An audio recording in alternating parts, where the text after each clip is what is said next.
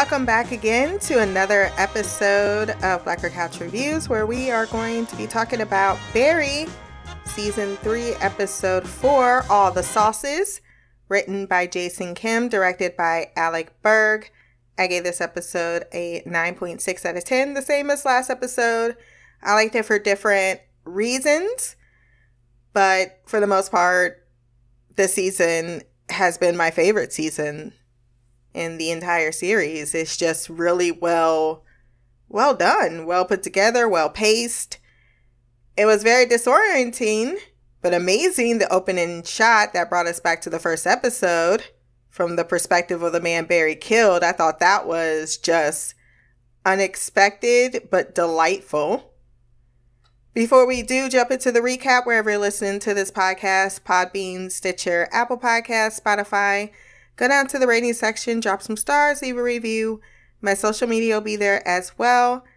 If you want to send feedback on Barry or any other show that I do, blackercouch@gmail.com. So as I stated, we go all the way back to Season 1, Episode 1. Man is just talking to his wife on the phone, and then he's dead. Focusing on the loss that Barry created in someone's life, as we see this vibrant woman, and then juxtaposed years later, and she has become a gray-haired shell version of herself. This is what Ozark lacked. You can root for the bad guy or even support them all you want, but I think maybe it's because of the tone after 2020, or maybe it's because of how I ingest television or those types of shows. I'm all for rooting for the bad guy, but when you glorify the bad things that they have done, and then at the end they simply get away with it, it leaves a distaste in my mouth. Because while I want to immerse myself in this fiction, where it is based, but I could also argue that some are based in a certain or a nonfiction reality. And when you're bringing up the question of morality, it needs to end in some kind of despair for the bad guy. Or if they do get away, we need to feel as an audience okay with it. And I suppose you don't have to, but for my enjoyment, it's certainly true. She gets a knock on her door. It's from that devil Fuchs. You can't get rid of me, bitch. I'm not going nowhere. I'm not going no fucking where. I'm about to end this man's whole career. While the wife tells him to leave, he finds an ear in the sun, giving him the location of Barry. He spoke last episode to Anna about how he could get himself an army. That's what he needed. A group of people to take revenge against the landowner. That's what he got from that story. And now I see exactly how he plans to enact that, and it's rather brilliant. That actress was also in Midnight Mass. Jean has been up all night waiting for Barry to arrive and try to murder everyone. And when Leo is like, "Why are we leaving town?" he only says, "I pissed off the wrong guy." But you do that every day. I had a feeling, and I knew I was right, that of course Laws of Humanity thought it was an improvised scene, as his agent Tom shows up and tells them they want to extend his part on a very successful show. Yes, I forgot to mention the callback from last episode when even Fuchs was like, "That's a great show." It's the first thing Sally said when she got the news that he was going to be on Laws of Humanity. His agent also isn't surprised he pissed off the wrong guy when he leaves with him because he needs new suitcases. Because after 30 years, he is certifiably the worst. Fuck, shit, pussy, ass, motherfucking damn, bitch, damn, motherfucking ass, pussy, shit, fuck. Love the transition to Barry talking about the bomb as he learns that he is going to blow up the Bolivians instead of killing Fernando, as their attractive soldiers would simply retaliate. So due to Cristobal being at Pilates mid-afternoon, that is the perfect time. as he signs him into the Detonate app. I cannot stop laughing at the gag of them having an app for detonating a bomb, because that is how capitalism works.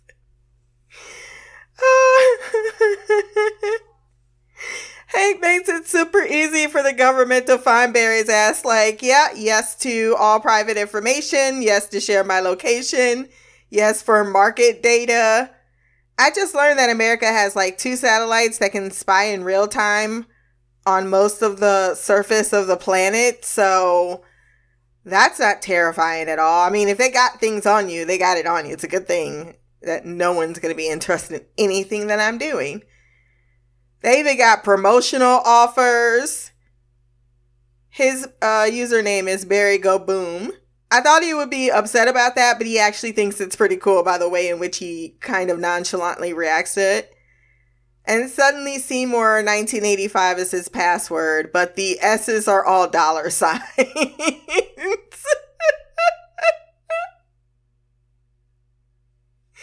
I love Hank so much. They put the bomb in the middle of the parking lot and it's loudly beeping. And I was like, is that a fucking washing machine in there with a voice recorder? Sally is desperately, insecurely trying to present her show and herself as authentic and the truth. And the first question she's asked is, you didn't grow up in Joplin, Missouri. She's like, what do you mean? Of course I did. I also laughed at this transition with them in the store and Tom still going on and on with the list of names that Gene's been called. Fuck. Who called me fuck? I asked for no feedback, and yet Gene is not convinced. He knows his life is on the line. He still needs to get out of town and sends him to pay for the suitcases. However, Joe Mantegna, I'm going to say his last name wrong, from CSI, Criminal Minds alumni, violates his restraining order against Gene to say, good job helping Barry, that vet, and that Gene was mentioned in Variety by the director of Laws of Humanity. Joe works with vets too, and so he's seen Gene in a new light. It seems as if Barry has unwittingly, with this one story, mind you, rehabilitated Gene's image and career just as he said he would as atonement. Gene is flabbergasted. Say what? Joe even invites him to dinner with his friends. He even says he's going to cancel the restraining order. And he says, Semper Fi, brother. He tells Tom the best thing he can do is stay away from him, as he is genuinely terrified about the consequences of anyone else associating with him. And so he goes out. Now, the old Gene may have narcissistically jumped on this offer. It seems as if Gene in his past life was really one of the worst types of people. And that is something that he saw in Barry. Like, okay, if you are someone who wants to be redeemed, maybe there's a chance for us to do that. I think him meeting Janice and then the loss of Janice made him reevaluate what's important in his life. I like that they are putting more complexities on Gene as a person and also on Barry and his relationship to Gene as a person, even though they're on two totally different wavelengths when it comes to persona, because, hey, you can always apologize. You can't apologize to a corpse.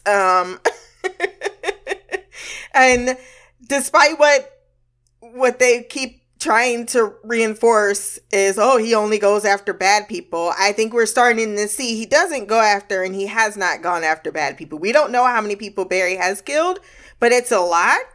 Now, that's not to say that there isn't a path forward for Barry to atone and rehabilitate. That's not what I'm saying at all. I'm saying at first, the first true step to getting back on the right path is A, admitting you have a problem, and B, seeking help for that problem, even if it means that you need to go to jail, and then taking it from there, maybe trying to recreate a life after serving the necessary time for your crimes if convicted. And how could you not be convicted? But then you don't want to not be convicted because then that's going to talk about the fucking justice system. Fuchs approaches Ryan's father again as the PI persona and points him in Barry's direction as well because Kyle and his mom searched the address to see where their target is. The transitions were really strong. Sally rehearses her speech with Barry, who shows up to Christabel's with the talking bomb and is able to successfully, after paying the 2 lemonade girls to fuck off, to get it planted underneath the house. Barry agrees to make it to the premiere. He tells her that he's at his own audition. And just when I was starting to think, okay, Sally's first press junket, she's excited. She wants to be authentic. She's worried. She's not pissing me off this episode. Why'd she do that to Natalie just as she was praising her achievement? She's like, we get to go ride in a limousine together. Okay, see you there. I'm gonna kill you. Not today. Not tomorrow. But I'm gonna kill you. She was already unbearable and she hadn't really accomplished much. Now that she gets even the slightest bit of fame, it completely inflates her ego. Barry, after successfully planting the bomb, unfortunately is unable to detonate it because the detonator app is not working. Sally, being happy, answering the questions in a dumb manner, was just like Sally, but seeing all the tall women, Natalie very desperately wanting to be included. A little too desperately, though, Natalie. Just back off a little bit. Have some pride. Barry called customer service and talks to Faye about his issue, not noticing Cristobal walking into the home. Fernando confronts him about his affair with Hank and suspected he was being unfaithful, which is the real reason he came to LA, not just to deal with the Chechens, and that he doesn't have the mental willpower to run the business, and makes him choose between killing Hank or death. He says, I choose death. It must have been love, but it's over now. It must have been good, but I lost it somehow. It must have been love, but it's over now. From the moment we touched till the time had run out. I hate being on hold with that fucking music. That's why I pay everything online. I don't care. Go ahead and get my NordVPN because I refuse to call any customer service simply because the music sucks. Not only that, because you are on hold for like 45 minutes to an hour. Faye figures out the problem just in time, as turning off the Wi-Fi did indeed solve it and blow up the place. She said, sounds like we were successful. The fact that she's casually acting like a customer service agent is great. Barry confronts a stunned Cristobal in the street who hates him, but now can't possibly since he just saved his life. Sally is absolutely the worst by actually saying critic reviews don't matter because if they could do what she did, then they'd be her. She gets played off stage at her own premiere, though, because she went all into herself and then thought to thank the people that actually got her there with her boyfriend being last. I just had an epiphany. What if, and I really don't know how the season's going to end, but I know there's a 4th season. And I really don't know how even the rest of this season could go because the secret is out there. It's just a matter of time, you know, about how that's going to unfold. But in my ideal world, I think I would love if Barry is like held accountable for his crimes, but then in the end, because of all the things he did to try to atone and change, I don't know if atone and change, for his heart trying to reconcile his past, he then gets like taken away from the United. Like he doesn't get to have what he wants. He doesn't get success in the end, but maybe there's a place with him with Hank and Cristobal. I want to see it happen. But Barry brings Cristobal to Hank, who pays him, and is so grateful despite their crazy situation. Barry is protecting their love, which is very pure. Because he's like, come here, baby, I'll take care of you. He's just shell-shocked because Cristobal is not as tough as he likes to perceive himself to be. And that's also been NoHo Hank. But NoHo Hank definitely will step the fuck up when he needs to protect those that he cares about. He takes the money to Gene and tells him it was wrong to take him hostage and that the money is for Leo.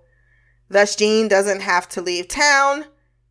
I wonder if he's going to tell Leo what has happened, because that's his son that was threatened, and I think he deserves to know. If for no other reason, can I stay at a motel so that this dude cannot just show the fuck up? Because he knows where you live. Is this a path towards reconciliation between the two? He says you never have to see me again.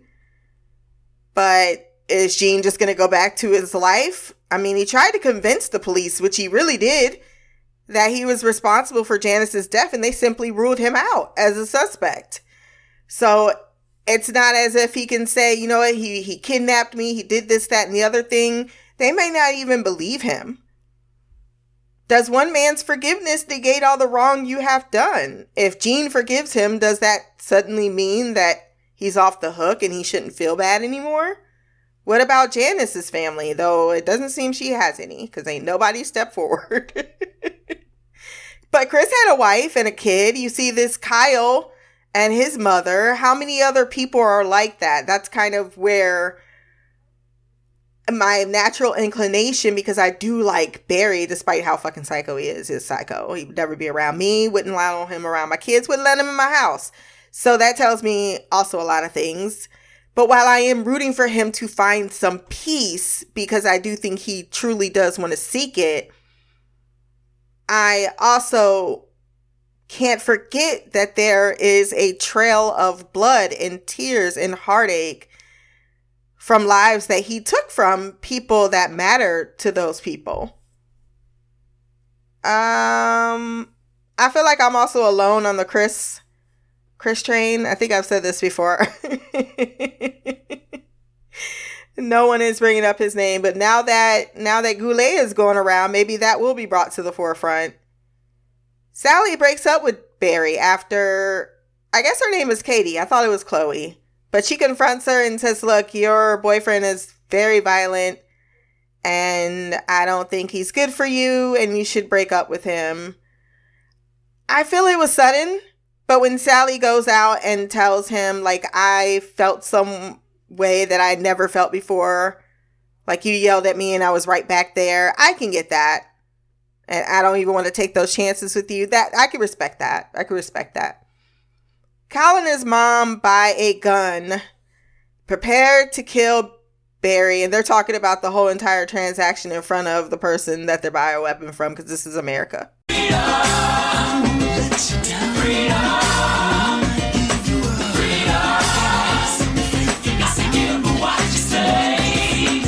And there you go, the conclusion of the fourth outing of the 8-part series. Yeah, so this is the mid-season finale.